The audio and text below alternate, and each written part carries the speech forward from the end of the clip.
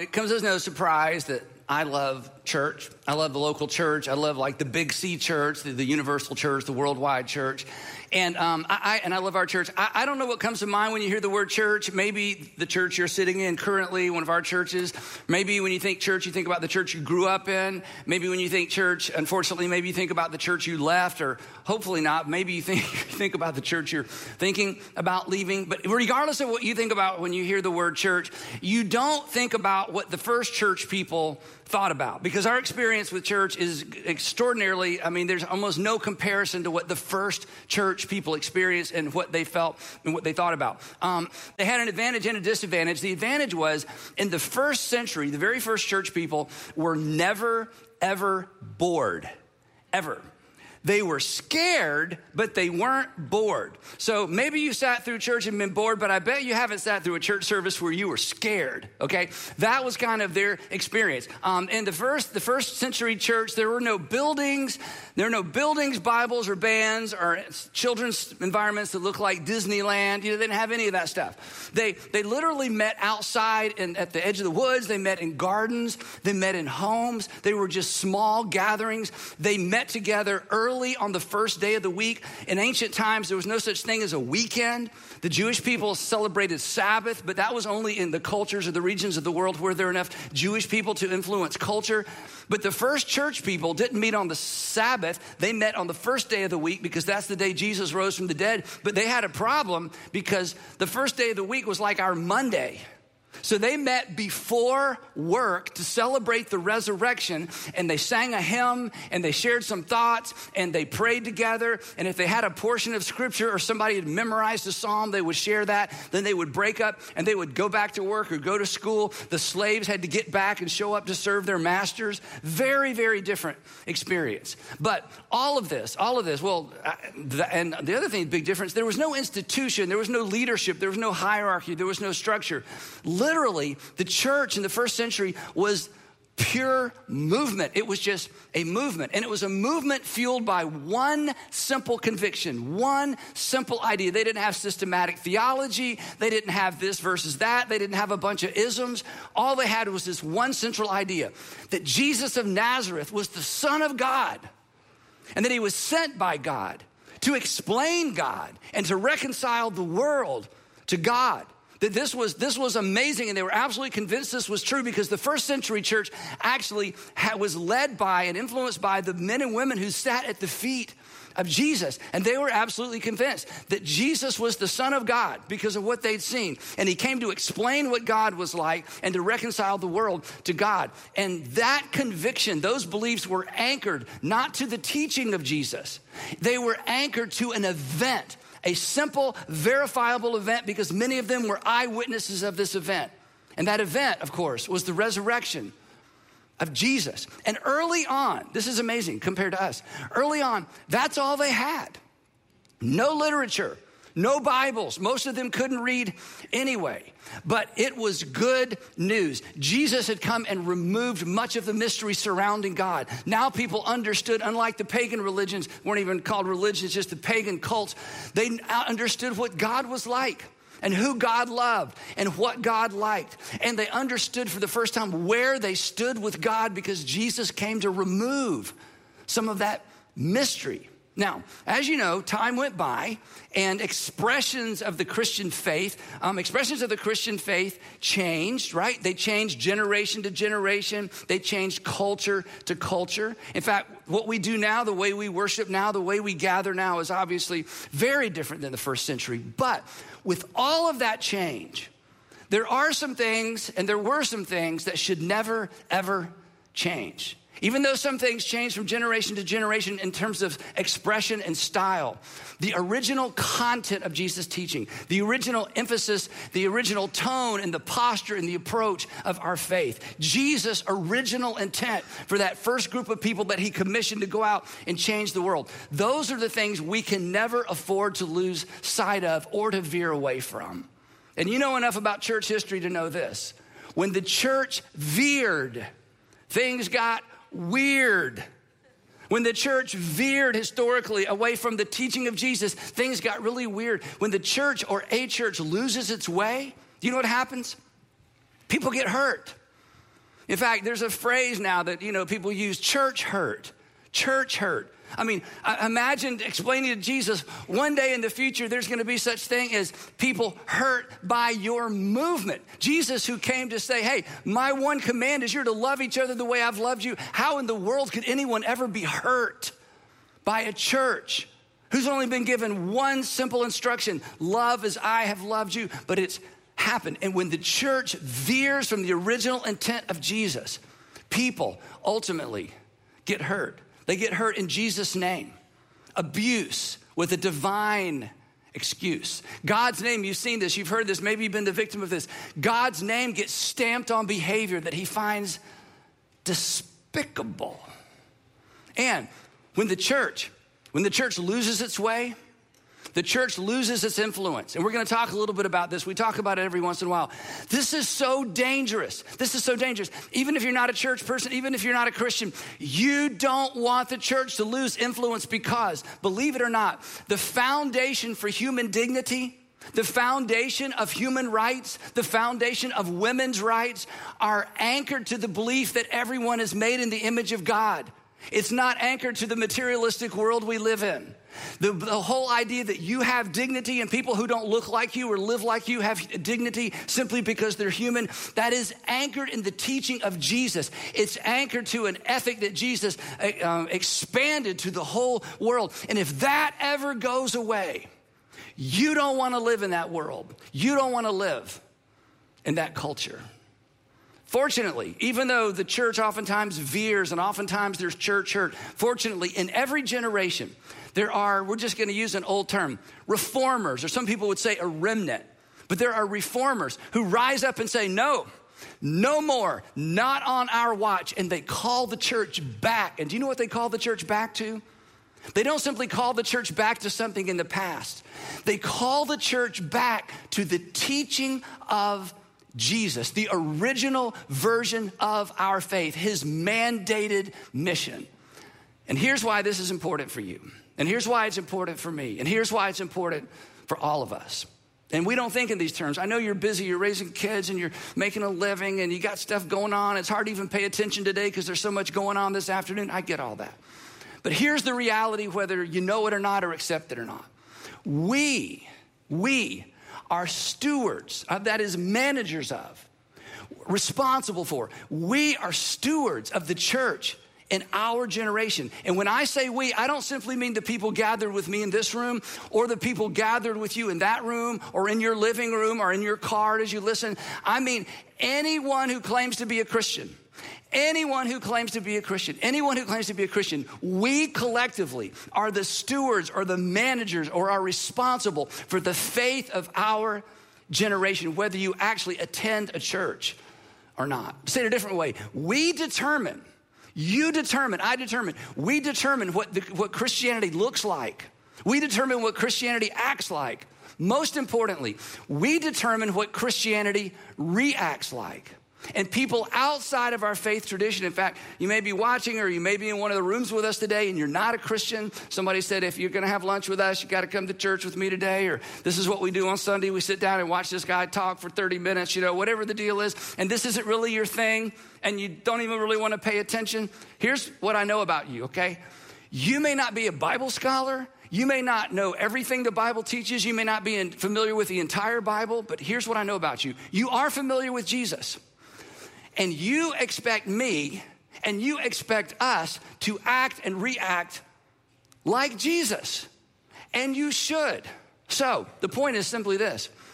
Our collective actions and reactions authenticate or de-authenticate the authenticity of our faith. In other words, how we live our lives is a picture of or a message of what is the church really about. Not just individual Christian expressions. The church of the Lord Jesus Christ that he launched 2,000 years ago.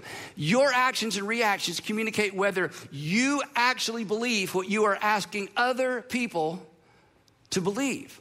To which, if you're not a Christian, that might be the only thing you've ever heard a preacher say that you agree with. Because you're like, exactly, Andy, the reason I'm not interested in being one of you is I've met so many of you that believe a bunch of stuff, but you don't act anything like I think Jesus would act. Or Andy, the reason I'm not one of you anymore, the reason I left the faith is I kept going to churches and everybody sang the songs. Everybody smiled.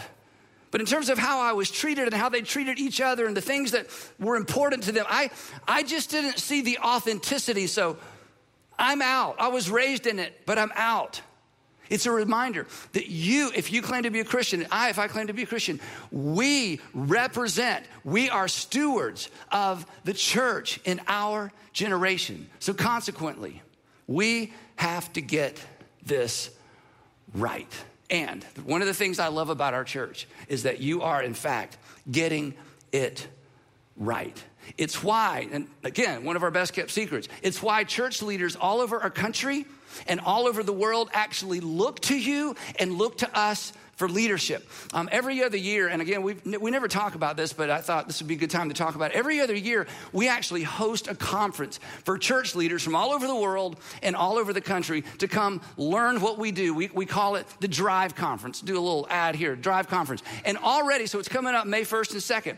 So in this conference, we already have people registered from the UK, South America, Latin America, Australia, South Africa, church leaders who will come to the United States, spend a couple of days with us where we say, here's what we're doing now, here's what we've changed, here's how we're talking about it now. And our goal is to help raise up outward-facing churches that understand that we are the stewards of the church in our generation, and we have to get it right. So if you're watching today, and you attend a different church, I want to invite your church leaders to our conference May 1st and 2nd. In fact, this is what you might want to think about.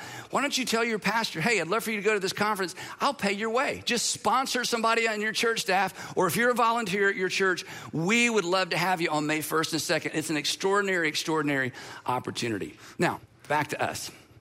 So for us to continue to stay on track so we don't veer and get weird, right? For us to stay on track in this series, here's what we're going to do. We're going to take a look back at the actions and the reactions of the first century Christians, the first church. Again, the men and women, imagine this, the men and women who sat at the feet of Jesus. If anybody got it right, they got it right. If anybody knew how to model for us how to live and how to react, they're the ones we are to look to. But first, before we jump into the history of all that and the narrative of all that, we're going to jump in a lot next week. Don't miss part 2 of this series. First, a word about the word. Specifically, a word about the word church. Now, as you hopefully know or probably know, when the New Testament, not the Old Testament, when the New Testament was first written, it was written in Greek. And the Greek word that's translated church in our English New Testaments is a dynamic, defining word. The Greek term is actually Ekklesia, the title of this entire series, Ekklesia. Ekklesia in the first century, in fact, Ekklesia in every century was not a religious term. It was just a common term that simply meant assembly. You could have an ekklesia of men. You could have an ekklesia of women. You could have an ekklesia of soldiers. You could have an ekklesia of citizens. Anytime a group came together for a specific purpose, they would refer to it as an assembly or, a gathering of people, an ekklesia. In fact, there's an interesting situation. This term, ekklesia, in the Greek New Testament is always translated church, and I'll tell you why in just a minute, except for a couple of occasions. And I want to tell you about one because it illustrates the point and why this is important. In the book of Acts, A-C-T-S, not A-X-E or A-X. In the book of Acts, the Acts of the Apostles, I say that when I was a kid, I'm like, that sounds like a great book. It's about an axe. No, anyway. So, sorry, preacher's kid, you should know better, but anyway. So, in the book of Acts, Luke, who wrote the book of Acts, records the journeys of the Apostle Paul when he took the gospel out to the Mediterranean basin, the Mediterranean rim, to all these port cities. And Paul visits Ephesus, and Paul begins to preach that God has done something unique in the world, and everybody's invited to participate in it.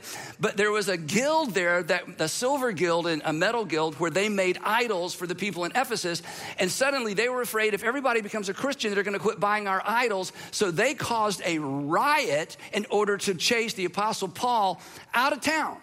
And so Luke records what happens in this riot. And in describing the riot, he uses the word ekklesia. But of course, it's not translated church. He actually translates the word. Here's what Luke writes. This is just for fun. He writes, the assembly, everywhere else this word is translated church in the New Testament, but he actually translates it. The assembly, talking about the citizen assembly in Ephesus, the assembly was in confusion. Some were shouting one thing, some another. Most of the people did not even know why they were there. Now, this does sound like some churches, I will acknowledge. Or if you've ever been to a church business meeting, it can erupt into kind of a riot, right? If you've ever been to a church business meeting. My point is simply this. When they translated the Bible into English, they saw ekklesia and they didn't put church, they put assembly because that's what the word actually meant. And it should be translated assembly everywhere ekklesia shows up in the Greek New Testament translated into our English New Testament, which raises another question. Well, then where in the world did the word church come from? And I'm going to tell you, and this is so important to your story if you're a Christian. And this is so important to those of you who aren't Christians, who wonder sometimes, why does the church continue to veer? And why are there hypocrites in the church? So let me just set your mind at ease. There will always be hypocrites in the church. But there is a through line that always brings the church back to where it ought to be. So here's what happened. In the fourth century, so Jesus did his thing in the first century. So about 380 years later, Christianity is legalized in the Roman Empire and eventually becomes the religion of the Roman Empire. That's an amazing story in and of itself. So Christians began to come out of hiding and were able to worship in public. But where are they going to worship? So they rented some buildings, they combined some houses, and in some cases, eventually, they took over pagan temples and turned them into places of worship. But in the 4th century, what do we call these places of worship? So they began to call these places of worship another Greek word, kuriakos, which literally meant house of the Lord, or sometimes it's translated temple. So they would see these religious Christian people worshiping together, and they had to refer to the building that they worshiped in, and so it was called one of these. But this wasn't a religious term either. It could be by Lord, it could be a lord of slaves, it could be a landlord. None of this is religious terminology. It was just the term they began to use to describe, oh, that's where that group of Jesus followers meets, and that kuriakos, or however they would say it. Now, as Christianity spread outside the Greek-speaking world, in every culture where there were Christians, they had their own word to describe the place where Christians worship. In Germany, once the gospel spread to Germany, this was the word they used, which meant house of the Lord. English speakers picked up on this word and they pronounced it kirk, that eventually became the English word church. So our word that shows up in our New Testaments that we use all the time when we talk about church is not a translation of a word in the New Testament. It's actually a derivative from a German term that unfortunately means house of the Lord. So over time, the term evolved to include the people in the house of the Lord, or the people in the building. And the rest is history. But it's very unfortunate history. Because the ekklesia of Jesus is not a location. The ekklesia of Jesus is not a building. The ekklesia of Jesus is a movement. It is a gathering of people on purpose to accomplish something together that wouldn't be accomplished any other way. But once in the 4th century, there were places that were controlled by the leaders. If you control the place, you control the people. If you control the place, you control what's taught in the place. And nobody had a Bible. There were very few Bibles. The Bible was still being assembled in the 4th century. In fact, when they finally published some Bibles, it was about this thick. They were extraordinarily expensive. And they, in some cases, would chain them to the altar so no one would steal them or rip pages out of them. And soon the church looked and acted nothing like the ekklesia of Jesus. It was tamed. It was distorted. It veered. But along came reformers, because in every generation there's going to be a group of people that says, not on our watch. That's not what Jesus intended. That's not what Jesus taught. And that's not what Jesus modeled. And one of those reformers I want to tell you a little bit about is a man named William Tyndale, who has influenced your life indirectly in ways you can't even begin to imagine. William Tyndale lived in the 16th century, in the 1500s, and he's often referred to as the father of the English Bible, for which you should be so grateful. Now, here's why that's a big deal. In the 4th century, this is the 16th century, in the 4th century, the Bible, after it was translated from Greek, it was translated into Latin. And the Latin Vulgate was the Bible of the church for several hundred years. But over time, fewer and fewer people spoke Latin, especially in the areas outside the influence of Rome. So you had church being done in a language and mass being done in a language nobody understood. And yet at the same time, these are Christians, Jesus followers, and they assemble, and oftentimes they don't understand what's being said, and nobody had access to the Bible. So our guy, William Tyndale, came up with an idea. He decided we need a Bible in the language of the people, and he lived in England. So he decided to translate the Bible for himself. He was a brilliant scholar, but he did the unthinkable. Instead of taking the Latin Bible and translating from Latin to English, he went behind the Latin and translated from Greek to English and from Hebrew, Old Testament, to English. And in doing so, he began to rock the religious world because he discovered things in the English text that were masked and distorted in the Latin text. And church leaders were furious because here was their thinking. Wait a minute. If the common people have access to the whole Bible, where would that lead? It would lead to us. It would lead to the world understanding what Jesus did and what Jesus said and what Jesus intended. And so when he was in England, eventually he's arrested. I'll tell you more about that in a minute. He was confronted in one of these trials. I don't know if it was final trial or a different confrontation with the bishops in England. So he is reported to have said the following, right to their face. I mean, these are the intimidating people that in that culture held the power of life and death. Here's what he said.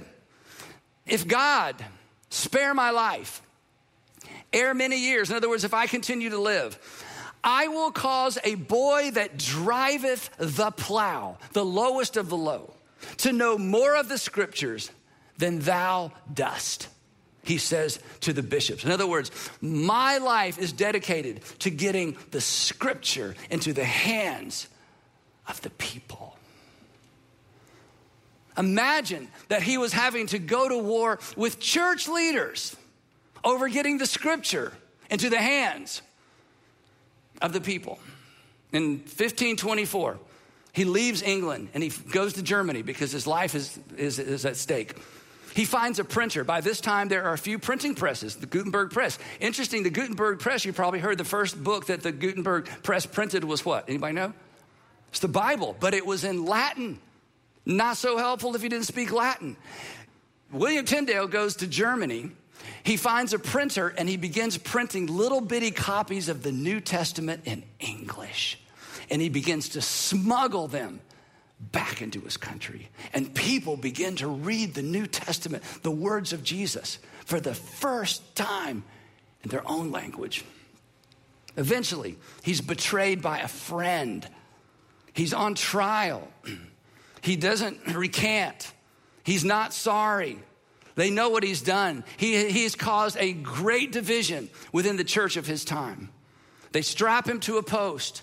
They put a rope around his neck, and from behind they twist and twist and twist until he dies. And then they burn his body as a heretic. Christian leaders, in the name of Jesus, a very different version of our faith than Jesus' version. A very different version of our faith than the Apostle Paul's version. Now, there were several things in William Tyndale's translation of the Bible from Greek to English that drove these bishops crazy. And the most infuriating of all was this. The term church didn't appear anywhere in his English New Testament. Now, if you're controlling the people because you're the head of the church, and now there's a New Testament, and everybody's going, what does it say about the church? It's not in here. That's disruptive, because he didn't take the German derivative and put it in the English Bible. He translated the word ekklesia everywhere it appeared in the New Testament as congregation. Congregation. Shifting the focus from a location that's easy to control to a movement of people, an assembly of people who come together for a purpose. Years go by, 1611. They decide in England to have an official version of the Bible in English. You know it as the King James Version, the 1611 version. There's a debate. The debate is, what do we do with the word ekklesia? Do we translate it congregation like William Tyndale? Or do we use the word that is in use everywhere in the empire, the word church? And unfortunately, assembly, congregation lost the vote. And church was inserted in the King James Version. And it has been church ever since. Is that a big deal? It's a big deal. It has influenced the way the world has viewed the Ekklesia, the movement of Jesus. In fact, interesting, the first time the word Ekklesia shows up in the New Testament, it's on the lips of Jesus. In a very familiar passage. If you grew up in church, you've heard this. If you haven't grown up in church, this is so important. Jesus is with his guys and he's saying, hey, what's the word on the street about me? Who do people say that I am? Maybe you remember that conversation. And then he turns to them and he says, hey guys, tell me, who do you say that I am? Now, those of you who've been with me for a while, who do you say that I am? And Simon Peter, remember this? He says, I'll tell you who I think you are. You're the Messiah. You're God's final king. You're the Son of the living God. And Jesus replied, blessed are you, Simon, son of Jonah, because this was not revealed to you by flesh and blood. In other words, Peter, you're smart. You're not that smart. You had a little help with this one. This was revealed to you by my Father in heaven. In other words, you correctly identified who I am. I am the King. I am the Son of the living God. And then Jesus smiles. And I think he puts his hand on Peter's shoulder and he says this. And I tell you, I'm changing your name. Your name is Stone. That's what it means. Stone, Rocky. Your name is Rock. Your name is Pebble. I'm changing it. But I tell you this, on this rock, different Greek word, an outcropping, the side of a mountain, something that'll never be moved. He says, on this rock, this statement that you made that I'm the Christ, the Son of the living God, I'm going to do something new. I will build my ekklesia, my assembly, my congregation, my movement, who will gather in my name to announce the arrival of a king, to announce the arrival of a kingdom, to announce an invitation that every man and every woman made in the image of God is invited to participate in this kingdom, to model my kingdom way of life, my others first way of life, to do for others as you have watched me do for you. And regardless of how many times it veers, and regardless of how many times it's hijacked, and regardless of how many perversions there will always be a group that brings it back. It will always self-correct, because at some point, somebody is going to look at what I taught, Jesus would say, and that's going to be the through line. Here's his way of saying what I just said. And the gates of Hades will not overcome it. In other words, nothing is going to ultimately stop it.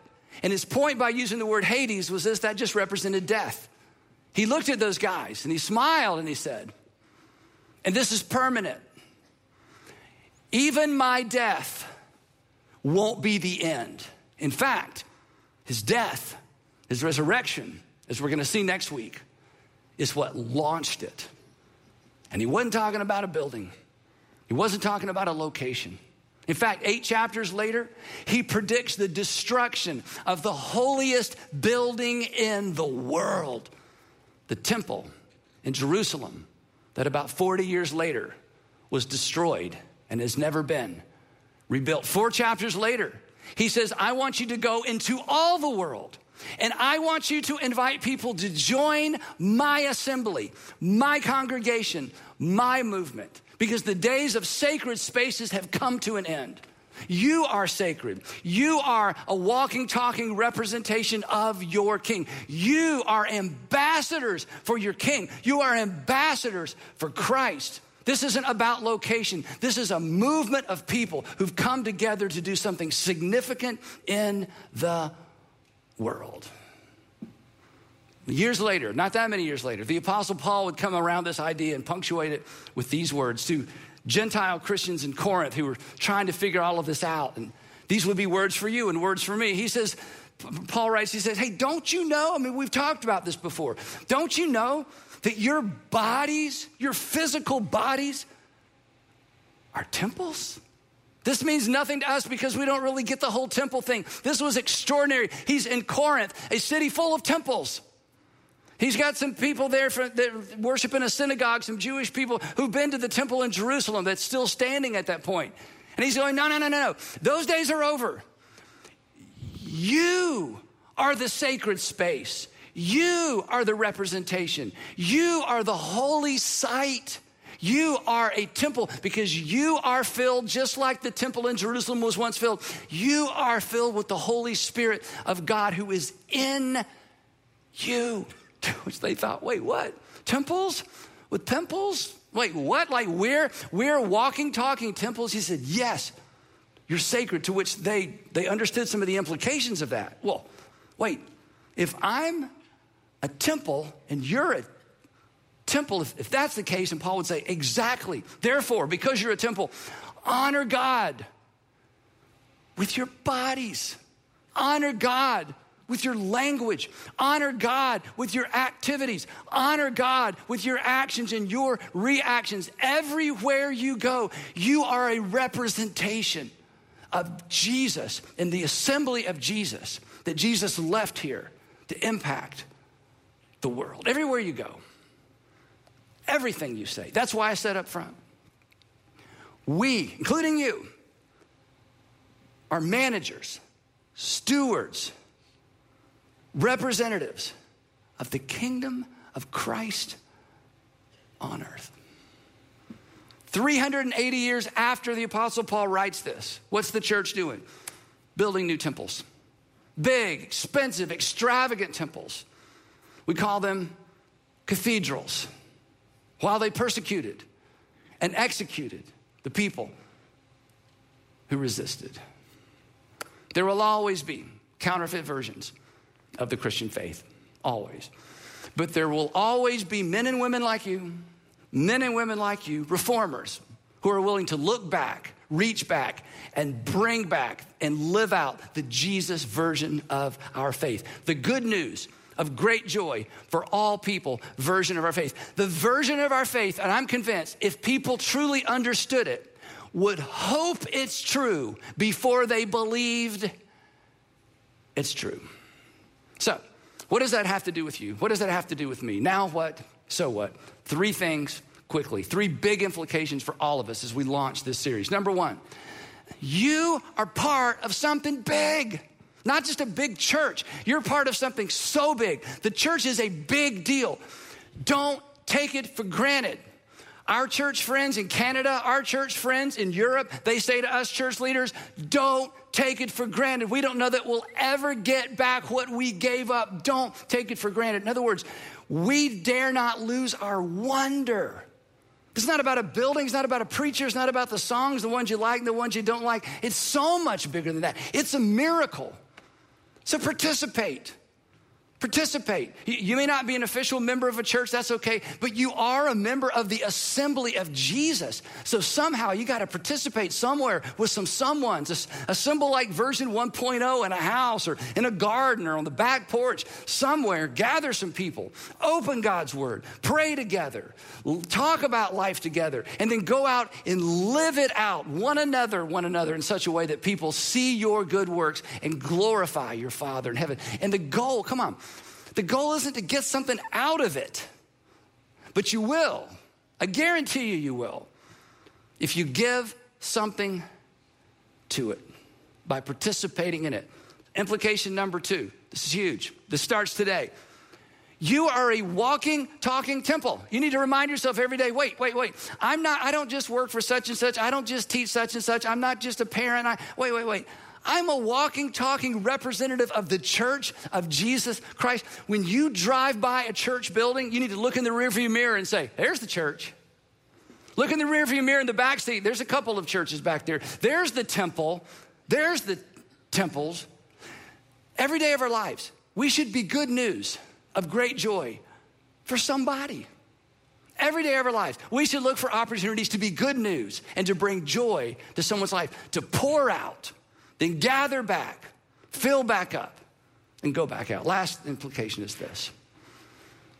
The tone, approach, and posture of Jesus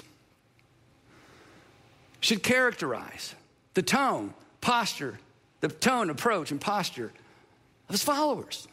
This is how you know if it's real or not. This is how you know if you have the genuine article or a counterfeit or a perversion. The tone, approach, and posture of Jesus, just read the Gospels, should characterize the tone, approach, and posture of me and of you. Beware of versions that decentralize or minimize the life and teaching of Jesus. Beware of any version of our faith that decentralizes or minimizes the life and the teaching of Jesus. Come on. Every perversion of the Christian faith claims to be biblical. Everybody's got a verse for everything they do, everything they say, and everything they teach. In fact, this sounds a little arrogant, but I'll just say it anyway. Give me 5 minutes. Or give Mr. Google 5 seconds, okay? And we will find you a verse in the Bible to justify anything you want to do. It'll be out of context. It will not line up with the teaching of Jesus. But if you just need a verse as an excuse, it's in there somewhere, including an excuse for executing someone for publishing and distributing the Bible. But here's what the reformers knew. Here's what I hope you know. The through line, the true north for the assembly of Jesus are the words and the works of our Savior. That's what the reformers always bring the church back to. Not simply what the Bible teaches, what Jesus taught and how Jesus lived his life. The author and the perfecter of our faith, as the author of Hebrews says. His words and his works are the template for your actions and your reactions, my actions and my reactions. His words are the template for my approach to life, my posture. And how I live my life, the life of Jesus, think of it this way, serves as context and commentary for understanding the Bible. It's Jesus first. You always begin with Jesus. And anybody that wants to minimize or equalize Jesus with everything else, red flag. That's always a sign that somebody is veering off the original course. So, wrapping this up. I want us to continue not to be the church or a church. I want us to continue to be the Ekklesia of Jesus, the congregation, the assembly, the movement that joins hands and joins arms with believers all over the world who want to get this right. Remember, you determine. It's a big responsibility. You determine what Christians look like because you're a Christian. You determine what Christians sound like because you claim to be a Christian. And you determine what Christians react like in the eyes of the world if you claim to be a Christian. You determine what the Christians look like, act like, and react like for our generation. And us adults, talk about a big responsibility. We determine what the church looks like and acts like and reacts like for the generation coming along behind us. So let's get this right. Let's continue to get this right. And we will pick it up right there next time in part 2 of Ekklesia.